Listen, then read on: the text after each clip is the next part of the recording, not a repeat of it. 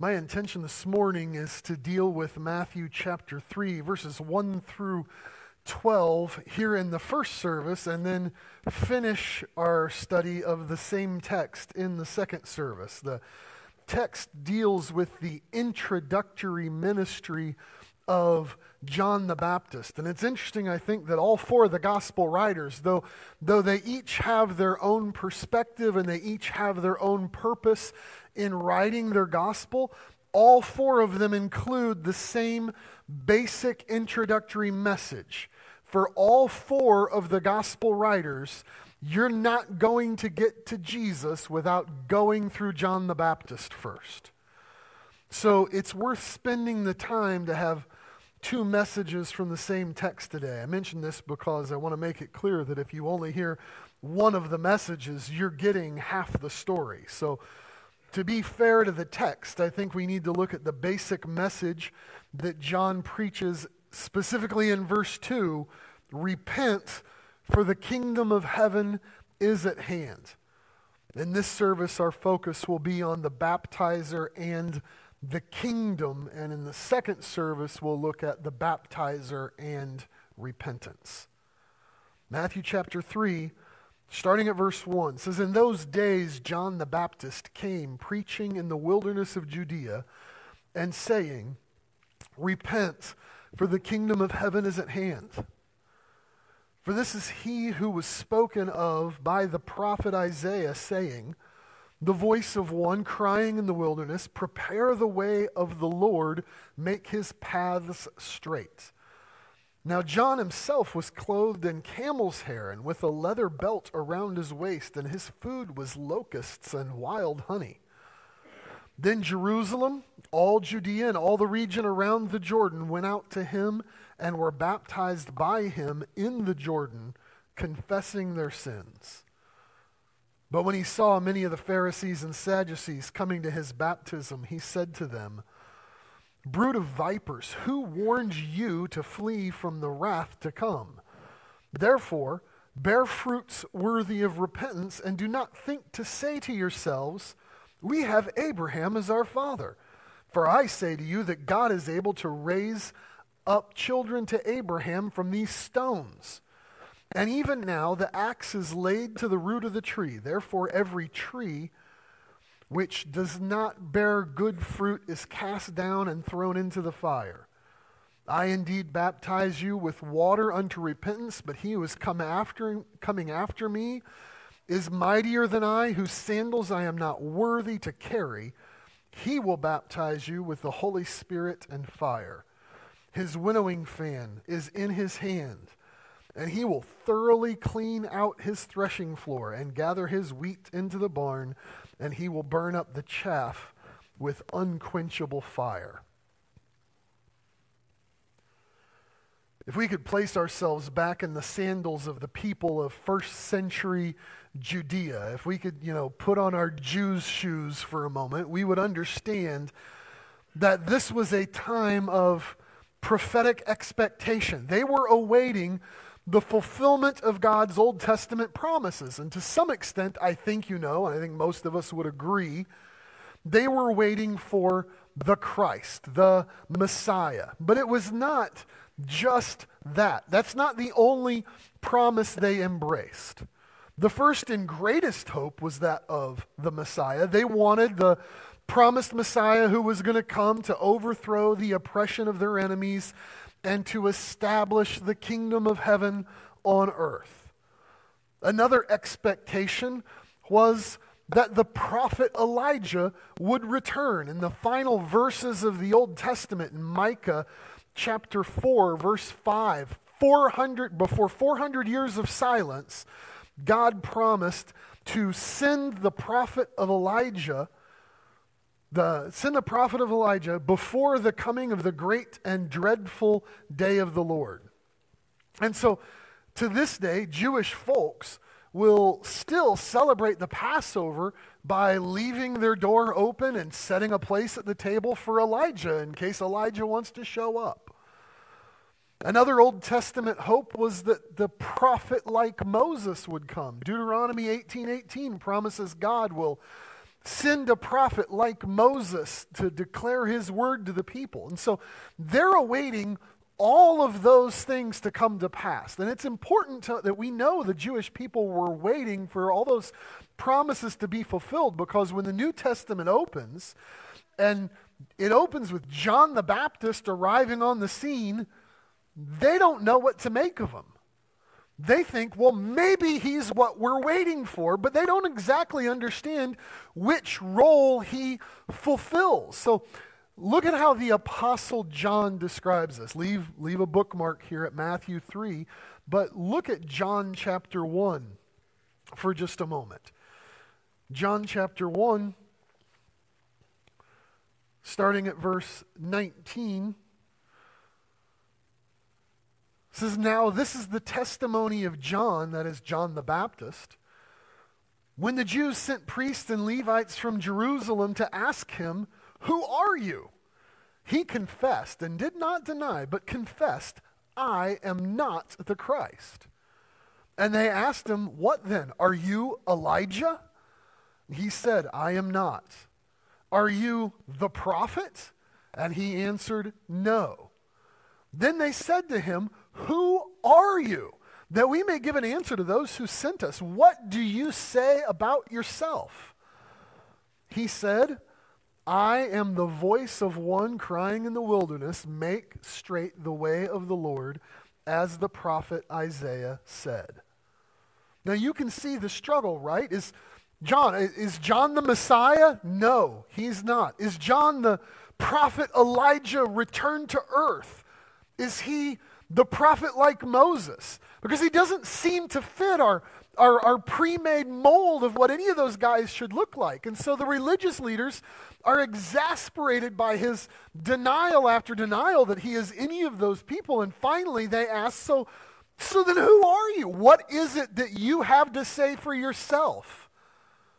And John's response is to point to the same Old Testament text in Isaiah that Matthew points at in our text. He quotes Isaiah chapter 40, verse 3, that there's a voice crying in the wilderness to prepare the way for God, to make a highway ready for the arrival of Yahweh himself. John says, that's me. That's what I'm doing. I am just a voice. And if we could put ourselves back in those Jews' shoes, we would look at John the Baptist and unanimously agree that this man, he is highly unusual, but he is undeniably compelling. In fact, he is so compelling in his preaching and his personality that many of the most well-known disciples of Jesus that we come to know and love in the Gospels actually began as followers, disciples of John the Baptist. Matthew is going to sort of weave the story of John the Baptist in and out of his story of Jesus' ministry. Luke, on the other hand, basically begins his gospel with the story of a semi-miraculous birth of John the Baptist. Luke's gospel begins with the story of this. There is an Old Testament priest. You can follow along with this in Luke chapter 1 if you want to look there. There is an Old Testament, an old Jewish priest named Zacharias and his wife Elizabeth. And this child was coupleless. This child was coupleless. Is that what I just said? This couple was childless. That's how you know I'm not inspired. The couple was childless. They were unable to conceive. And Luke says they were both well advanced in years. In other words, their hope for having a child was gone. And yet when old Zacharias reports to the temple for his twice a year, week-long service at the temple, the job which every priest wants to have when they go, the job of the most honor is to burn the incense in the holy place, because you're in there by yourself and everybody else waits outside to see the smoke rising up. So that's when they're going to start praying, and it symbolically carries their prayers up into heaven. It's such a coveted job that they would cast lots to see who would get it. And for the first time in his many years of service, the lot falls to Zacharias. But things are not going to go according to plan as Zacharias enters into the darkness of the holy place alone, over in the shadows to the right side of the altar of incense. An angel of the Lord appears to him. Luke says in chapter 1, verse 12, when Zacharias saw him, he was troubled and fear fell upon him. No kidding. You would be afraid too. But the angel said to him, "Do not be afraid, Zacharias, for your prayer is heard, and your wife Elizabeth will bear you a son, and you shall call his name John. And you will have joy and gladness, and many will rejoice at his birth, for he will be great in the sight of the Lord, and shall drink neither wine nor strong drink. He will also be filled with the Holy Spirit from his mother's womb, and he will turn many of the children of Israel to the Lord their God. He will also go before him in the spirit and power of Elijah to turn the hearts of the fathers to the children and the disobedient to the wisdom of the just, and make ready a people prepared for the Lord." This is the work of John the Baptist, to prepare the way, this highway, this roadway, Isaiah describes, for the coming of the Lord, to make people ready for the coming of the Lord. You've heard this in our text in Matthew, and you've heard it in John's gospel, you've heard it in Luke's gospel, so I might as well read to you the first 4 verses of Mark's gospel as well. Mark's gospel opens this way: "The beginning of the gospel of Jesus Christ, the Son of God, as it is written in the prophets, Behold, I send my messenger before your face, who will prepare your way before you. The voice of one crying in the wilderness, prepare the way of the Lord, make his paths straight. John came baptizing in the wilderness and preaching a baptism of repentance for the remission of sins."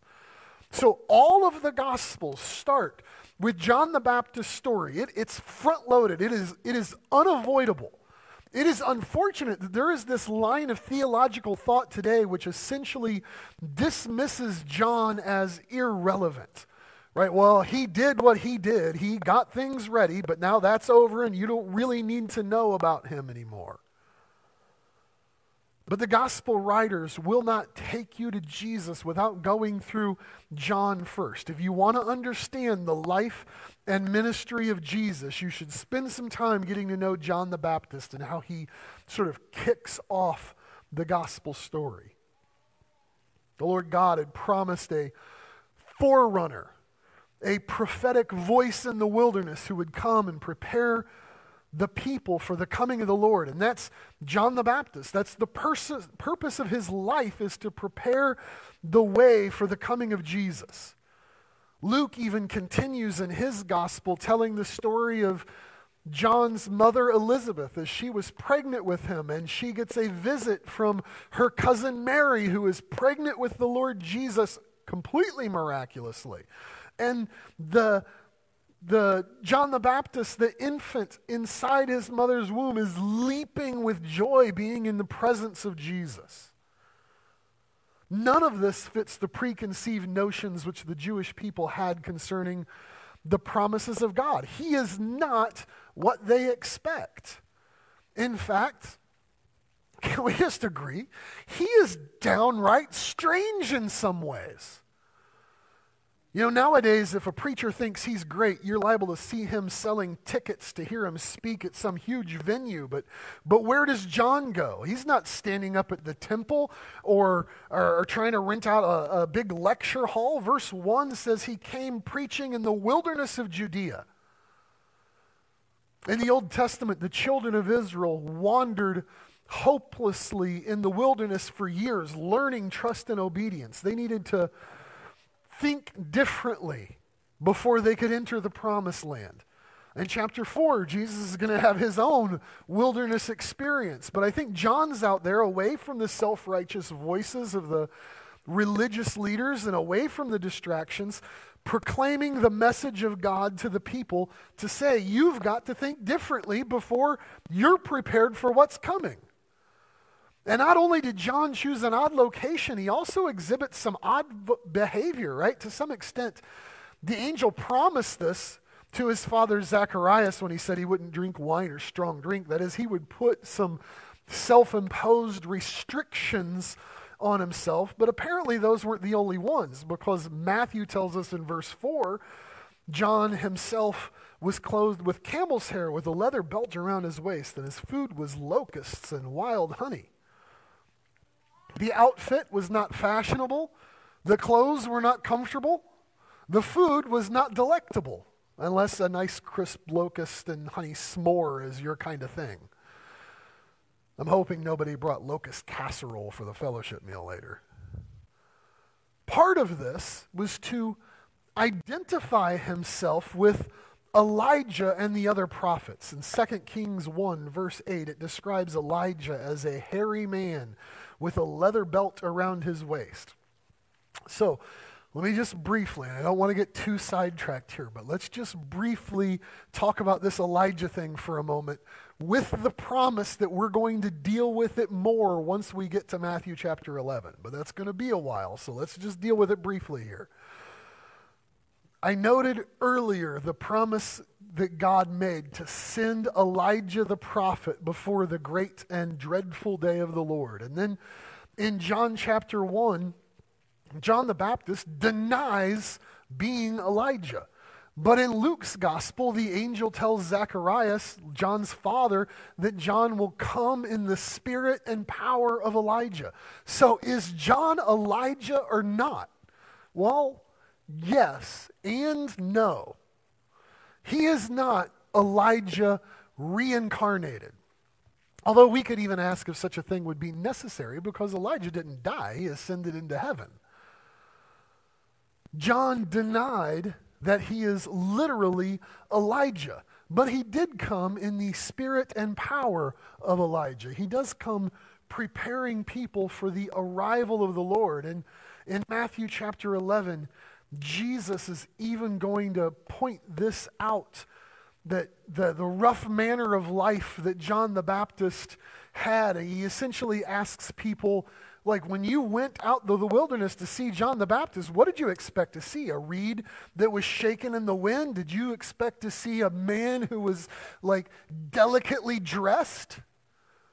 You know better. That's not what John is. He said, if you're willing to receive it, this is Elijah who should come. So John is at least a fulfillment of that promise of Elijah, and at the same time, he is not literally Elijah. When Jesus said, if you're willing to receive it, he is Elijah who should come, that means that the fulfillment of God's promise isn't based on whether or not John the Baptist is literally Elijah. The fulfillment of God's promise is found in whether or not the people are willing to hear his message and prepare their hearts for the coming of the Lord. And John's message is found in verse 2 of our text. It is pretty short. The rest of the text just expounds the implications of John's message. But the message itself is simply found in verse 2. Repent, for the kingdom of heaven is at hand. So think of this. As John is preparing the way of the Lord, as John is turning the hearts of many to Israel their God, his message is as simple as repent, for the kingdom of heaven is at hand. That's it. Repent is what you need to do, because the kingdom of heaven is at hand is the reason that you need to do it.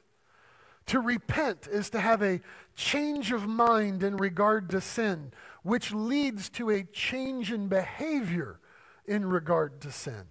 While repent is the command of John's message, we're going to deal with that mostly later on in the second service. For the rest of this message, I want to focus on the why of John's command. The why is for or because the kingdom of heaven is at hand. This is the first of 32 references in Matthew's gospel about the kingdom of heaven. Mark and Luke and the Apostle John almost always use the term kingdom of God instead of kingdom of heaven. But it is evident that those two are interchangeable. They mean exactly the same thing. The kingdom of heaven and the kingdom of God are the same. But I do want to propose a couple of reasons why maybe it is that Matthew decides to use this term kingdom of heaven in his gospel. First off, since his audience is primarily Jewish, it might have been out of respect for their hesitance to use the word or write the word God. Even today, it's very common to see in Jewish writings, instead of the word God, it will be capital G hyphen small d. They don't even want to write the word God. So by substituting the word heaven, Matthew's making the same point without offending Jewish traditions. The other possibility is that Matthew is actually doing this to make a theological point. The Jewish expectation of the kingdom was that the Messiah would come and defeat Israel's enemies and establish a rule on earth with like geopolitical borders, right? They basically pictured like when the Messiah comes and establishes a kingdom, you'll even be able to see a sign on the interstate that says, "Now entering the kingdom of God. Welcome, unless you're a Gentile." In this gospel, by calling it the kingdom of heaven, Matthew and John the Baptist might be making the point that the coming kingdom extends beyond like some lines on a map. What it is that you're expecting is not what he's come to do. That is, this is not simply a kingdom on earth. This is a kingdom that extends beyond that to heaven itself. What the Jewish people expected and what they wanted was a Messiah king who would show up and gather an army and defeat Israel's enemies and establish this earthly kingdom that freed them from all of the influence and power of the wicked nations. Now, is that a realistic hope? Like, is establishing an earthly kingdom on the agenda for Jesus? Yes. It's not that the people are wrong to think that the Messiah is going to establish an earthly kingdom and that he will in fact return someday to do that. We believe that is still coming. The problem for the Jewish people in that day is they were ignoring sort of the tension that exists between all of the promises of God in the Old Testament, not just the ones that they happened to like. Remember how this gospel begins. This is the generation of Jesus the Christ, the son of David, the son of Abraham, right? Those two promises are what start this gospel. The promise to David was that he would have a distant offspring, some son of David who would establish a kingdom and would rule on that throne and he would reign, and that is a real promise of a real kingdom. But the promise to Abraham was that a distant seed of Abraham, a child of Abraham would come, and through him all the nations of the earth would be blessed. That's a real promise too. And so how is it that those two promises interact? How can all the nations be blessed by the coming of a Messiah king who will in fact establish a single kingdom of righteousness? Well, however it happens, it's going to collide with the Jewish preconceived notions about a military Messiah who's just going to show up and kill their enemies, right? That's not a blessing to all the kingdoms of the earth. The Messiah is not going to come and only bless the Jewish people. In fact, he's not even coming to establish a kingdom whose citizenship requirement is that you are Jewish. John says the requirement is you have to repent. You have to have a change of mind in regard to sin that includes a change of behavior in regard to sin. And if you do that, You are prepared for the coming kingdom of heaven. And if you won't do that, you're not going to be welcomed into the kingdom of heaven, even if you are Jewish. Verse 9, don't think to say, we have Abraham for our father. John says, God could make some of these rocks into children of Abraham if that's what he wanted to do. A change needs to happen.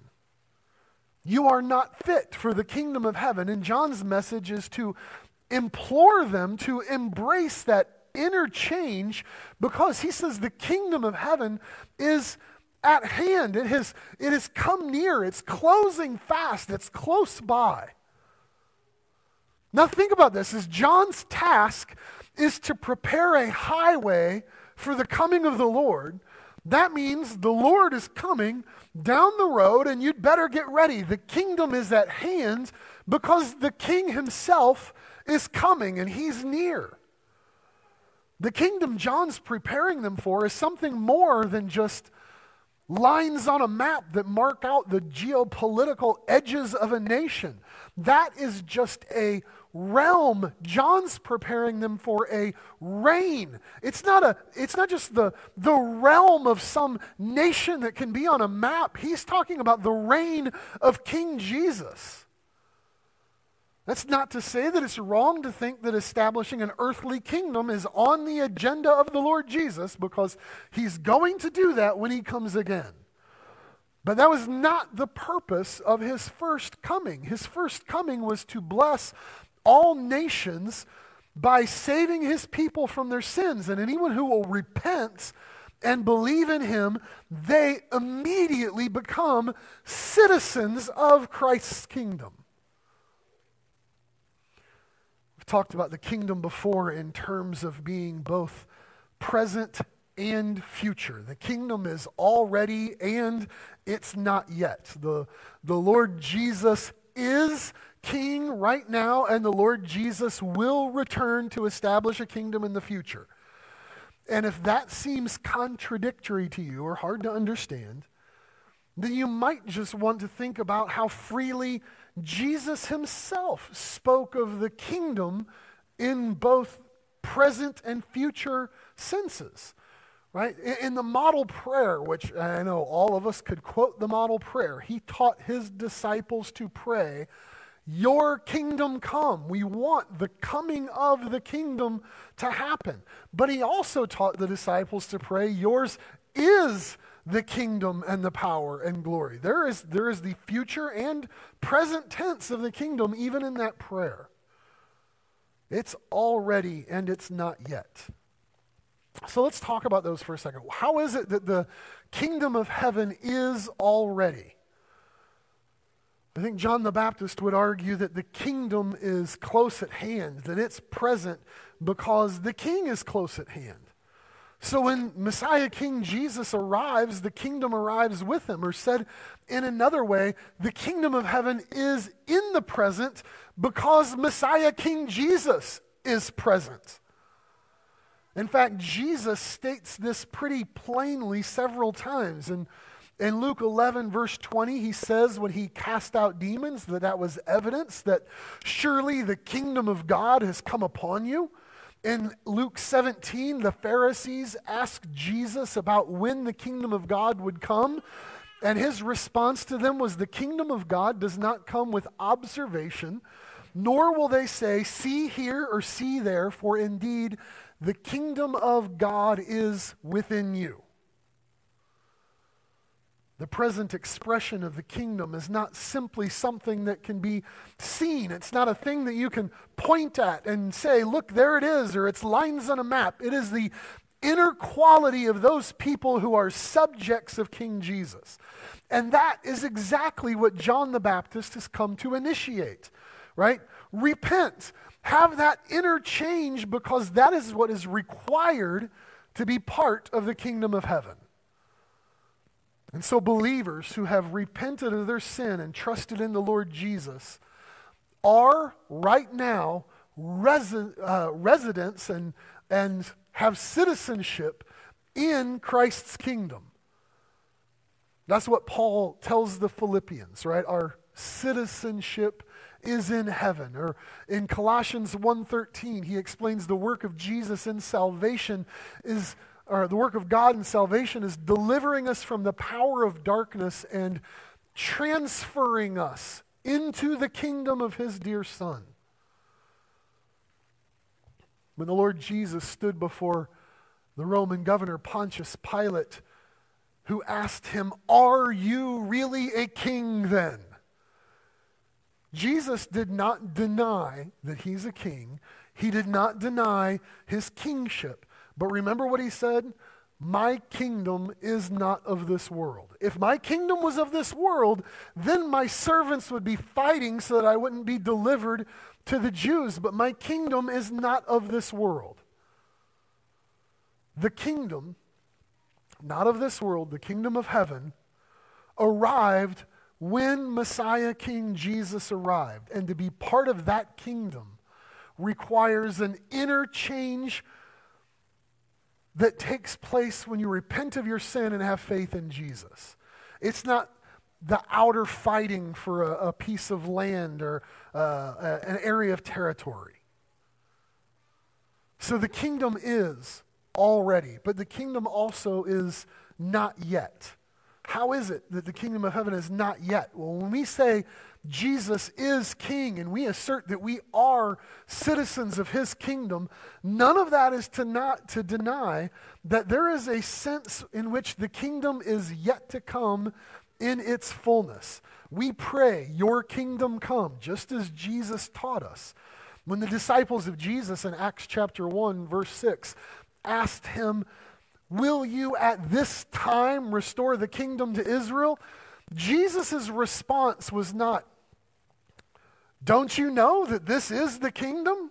The kingdom exists inside of you and that's all there is?"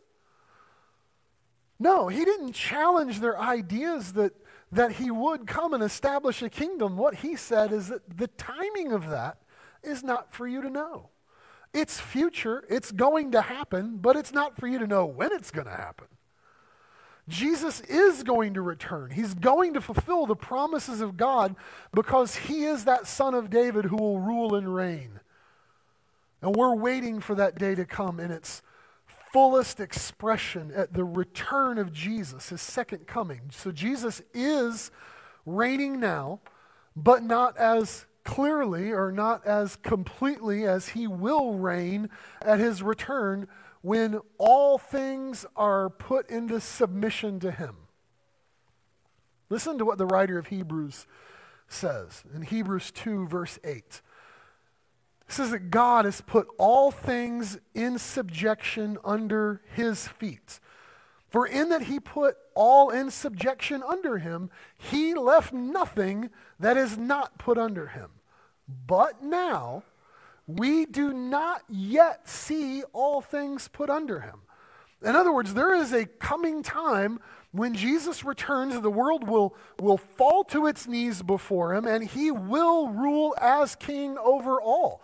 Revelation 11, verse 15 describes it as the kingdoms of this world have become the kingdoms of our Lord and of his Christ, and he shall reign forever and ever. It's important to understand this because only when we grasp that already not yet idea are we going to be able to fully embrace this lesson from John the Baptist in a practical way. Again, think about what John is doing here. He is preparing people for the coming of the Lord. That preparation is not being done by literally smoothing out potholes in a highway or hammering down stakes as landmarks of Christ's territory. John has come to prepare a way for the Lord by preparing people for the Lord. He is preaching, repent, for the kingdom of heaven is at hand. And even today, our message echoes that same declaration of John the Baptist. The kingdom is coming because the king is coming, and he's going to rule and reign on this earth, and he is not going to tolerate any rebellion against that rule. Listen, the Messiah, King Jesus, is coming, and he does not need your permission. He is not waiting for your invitation. It is not going to happen on your timetable. He's coming. You are entirely unprepared for the coming of King Jesus until there is an inner change in regard to sin. You need a Savior, and Jesus has come to save his people from their sins. And he's coming back to establish a kingdom of righteousness alone. And because we've been given the clear message of God, because the King is coming, because the people are not prepared to stand before him, the message of John the Baptist remains timeless and necessary. Repent, for the kingdom of heaven is at hand. You need to be prepared for the coming of King Jesus.